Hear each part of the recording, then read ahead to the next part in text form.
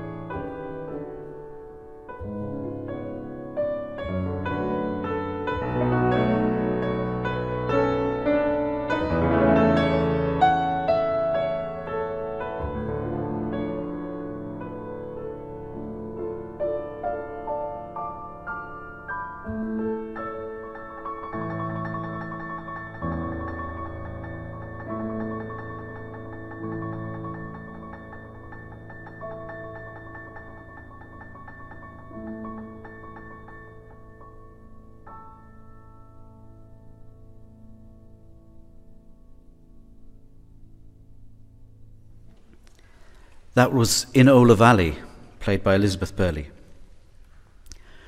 You may have noticed the 20 bars or so of Delius that we played at the top of the programme made no reference whatsoever to that folk song. It's only after 20 or so bars that Delius actually quotes from the folk song. He takes the weak, strong rhythm, which becomes later very important in the cuckoo motive, and he seems to incorporate the tune from the folk song seamlessly into his own world.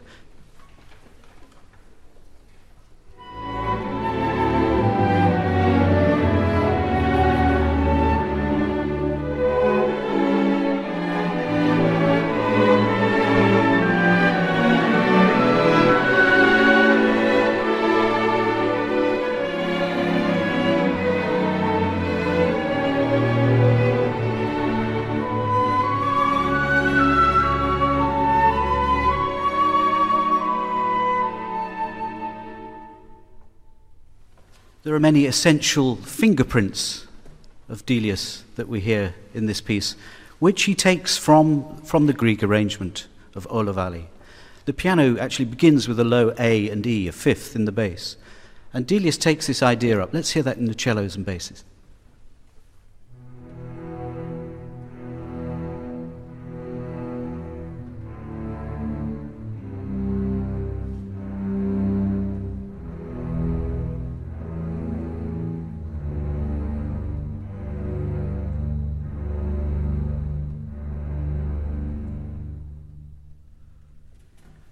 And we'll add the melody to that. And the syncopation, which you can't feel there without the melodic beat going on above it. The syncopations blur the bar lines, creating this wonderful coloristic effect.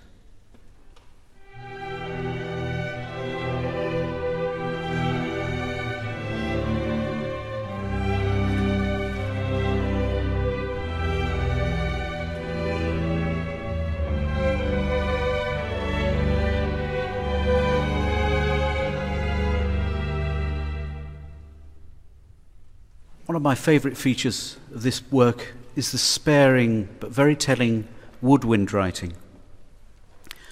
One hears at the very outset the strings create this wonderful halo of sound which envelops the woodwind writing.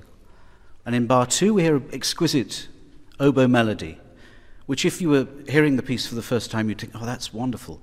I wonder what the composer would do with that later. But of course, in typical Delius fashion, he discards that music. He uses it only once. It's a very significant feature of the way Delius creates things. He creates a beautiful effect, takes it away. If he doesn't find a way of taking it forward and keeping the beauty, he'll just discard it. So let's just hear the opening from the woodwinds.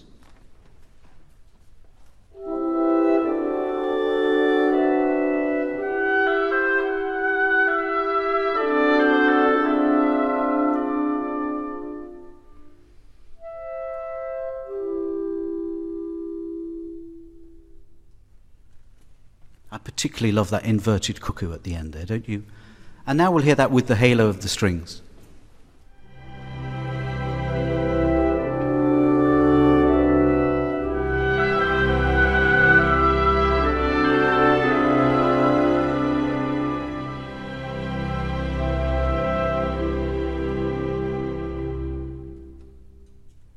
A particular favourite feature for me is the way Delius gradually introduces the cuckoo. In this particular section, we hear the clarinet making a very, very silly mistake. Instead of singing cuckoo, he sings cuckoo. His woodwind colleagues seem to say to him, no, don't be so silly. It's weak, strong, not strong, weak. It's weak, strong, weak, strong. And the oboe coaxes the clarinet, the cuckoo, to reappear and sing his beautiful song.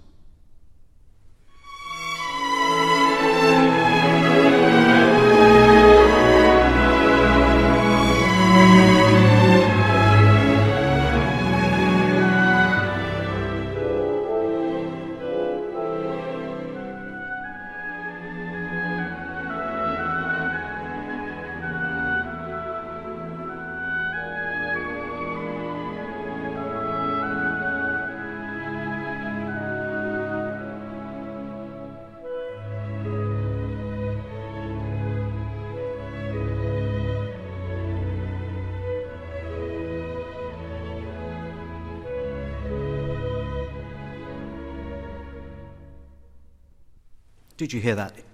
Insistent cuckoo. Good. Now we'll play the whole piece. And it really is a mini masterpiece, which incorporates many of the things I've been talking about to create a really beautiful rural idyll, particularly its own. There's no other piece quite like this in all the repertoire.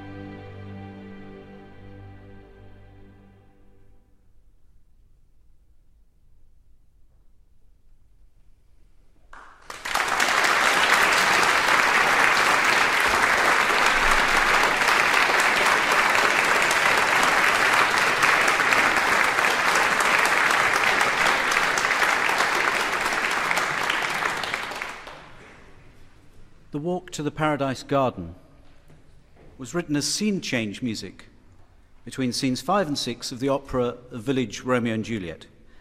It was needed for practical reasons to change the set, change the scenery. The opera, Village Romeo and Juliet, he wrote 6 operas, is a story of love and life and death amongst adolescents. The ancestor for this piece, if you like, is Wagner's opera Tristan and Isolde. That the lovers prefer death to a life in a world which confronts them with seemingly insurmountable obstacles. Pretty miserable sort of thought, really, but that's what it's about. Same with Tristan. In this case, the two lovers, Vreli and Sali, are the children of 2 feuding farmers who can't agree on the ownership of a little stretch of land. The feud is completely overwhelming and insoluble, and therefore the two lovers' relationship is untenable and unsustainable. And as Sali sings when the two have got to the Paradise Garden, which, by the way, is not a garden at all, it's a hostelry, it's an inn. Of course, metaphorically, paradise can be found in hostelries and inns. As Sali sings, "Let us die together, to be happy one short moment and then to die, were not that eternal joy." Delius chooses for the lovers to end their lives by getting into a boat. They float into the middle of the river, recline on the marital bed of straw. The boat floats downstream, and as it does so, they take out the plug in the bottom of the boat. And as it floats downstream, it sinks, and they die. Delius himself lived in a French village with just such a river floating at the bottom of his garden. His music is ideally suited to this kind of pleasure above all expression. Delius, as I've mentioned, was an instinctive, painterly composer, but here he seems also to be acutely aware of making the music actually develop. As we'll hear, he makes the maximum use of themes, while at the same time producing a piece of highly expressive, passionate, emotional music. He does high passion very well, Delius. It's not difficult to imagine the two taking their pleasure in each other during this sensuous and emotional piece. It didn't really interest him, this thing of counterpoint and motivic development. But in a sense, he contradicts himself in this piece because it is very, very integrated, as I'll try and explain a little bit. There's a very clear key structure. He had to get from E flat major, a key of 3 flats, a very mellow key, to the bright key of B major, of 5 sharps. The opening music of the piece, a 2-bar figure, is particularly notable for its use of the pentatonic mode. La, la, la, la, la. These 5 notes. Let's just hear the first 4 bars.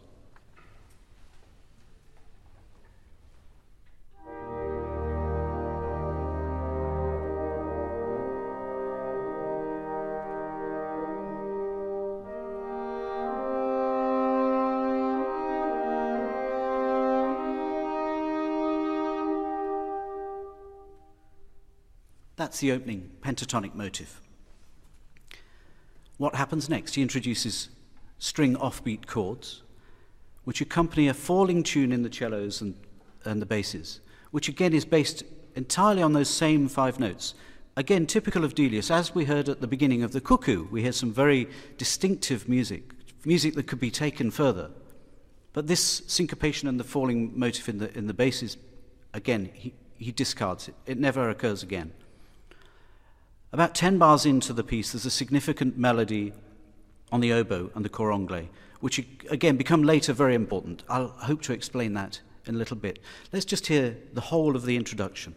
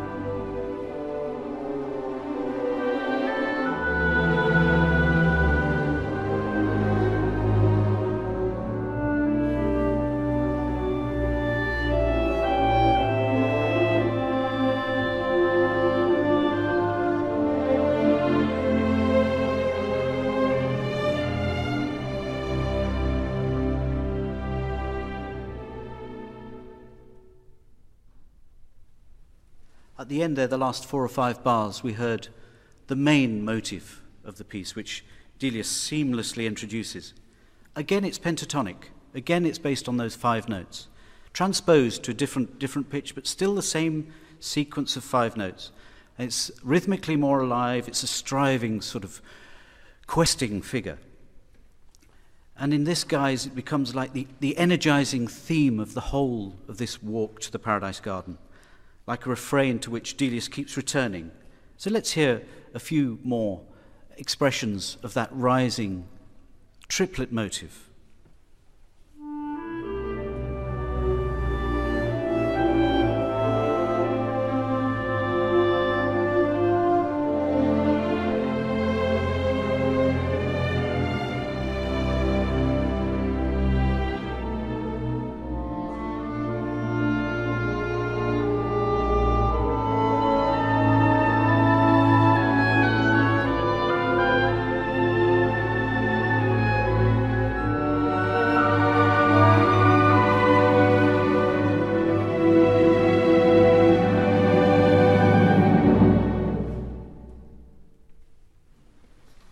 Shortly after that section, we hear the oboe theme I mentioned earlier from bar 10. Let's just hear Richard play that.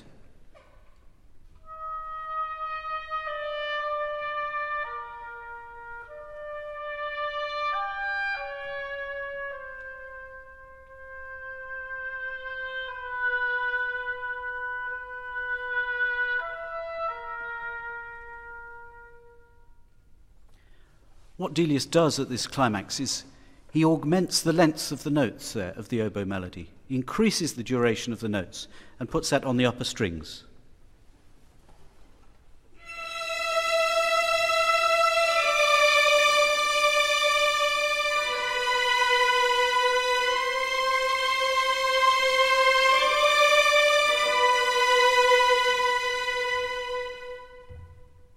Delius rounds off this climax with the typical sliding, shifting harmonies, which take us from C major into our first sharp key, key of 1 sharp, G major.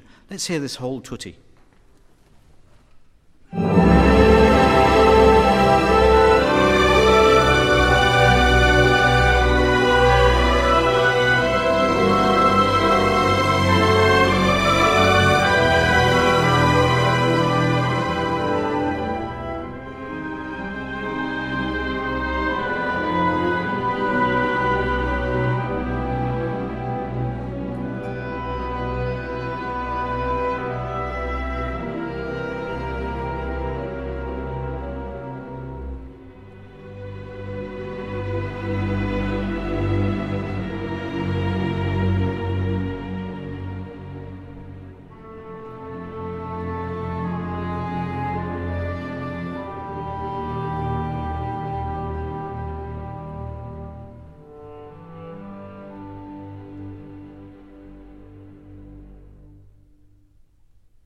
Then he returns to the surging, questing triplet figure. His great skill is in the subtle shadings, keeping us as listeners always guessing which way he'll take his line for a walk. He's never indulging in dry counterpoint to spin things out. Every nuance has to have an emotional and expressive purpose. This is what we hear next.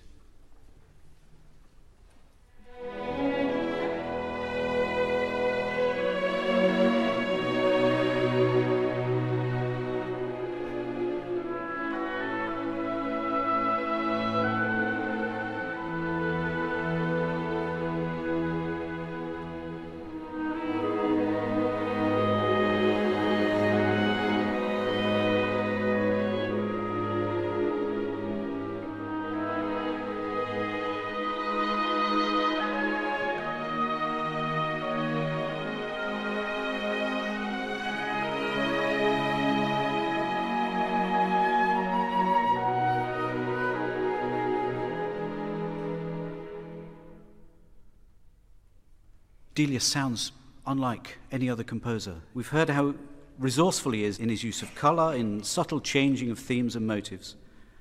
But there are also things which seem to crop up across different pieces of music. And I'm sure I won't be alone in hearing in the Walk to the Paradise Garden a pre-echo of the cuckoo.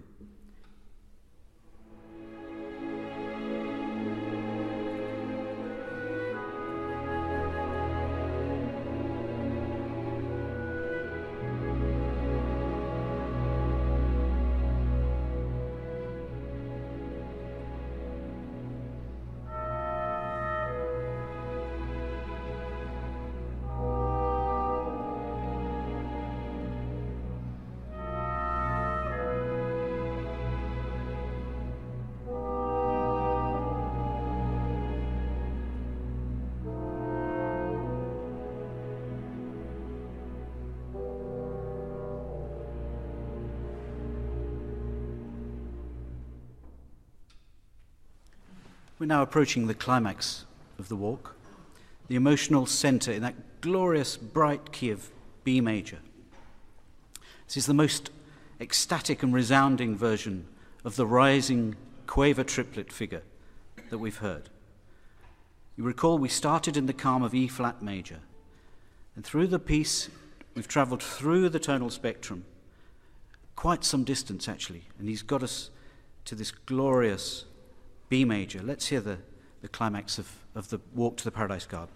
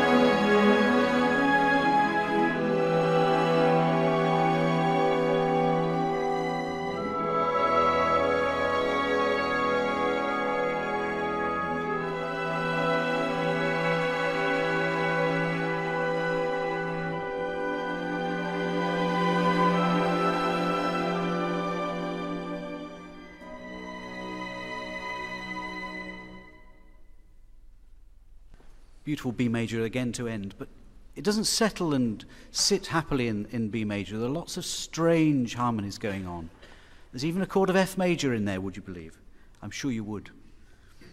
Does this create some kind of feeling that although the lovers are moving to what they think is a paradise, it's actually not a very happy or fulfilling paradise? All the themes have been striving, moving upwards, pushing forwards towards this point.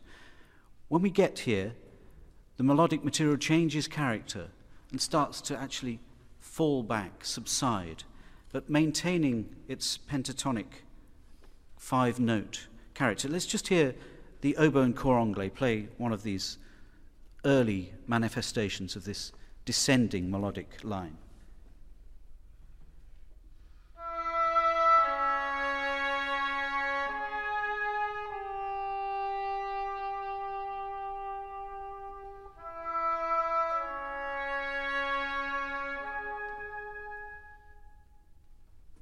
And now we'll hear the oboe and flutes play the final falling pentatonic figure.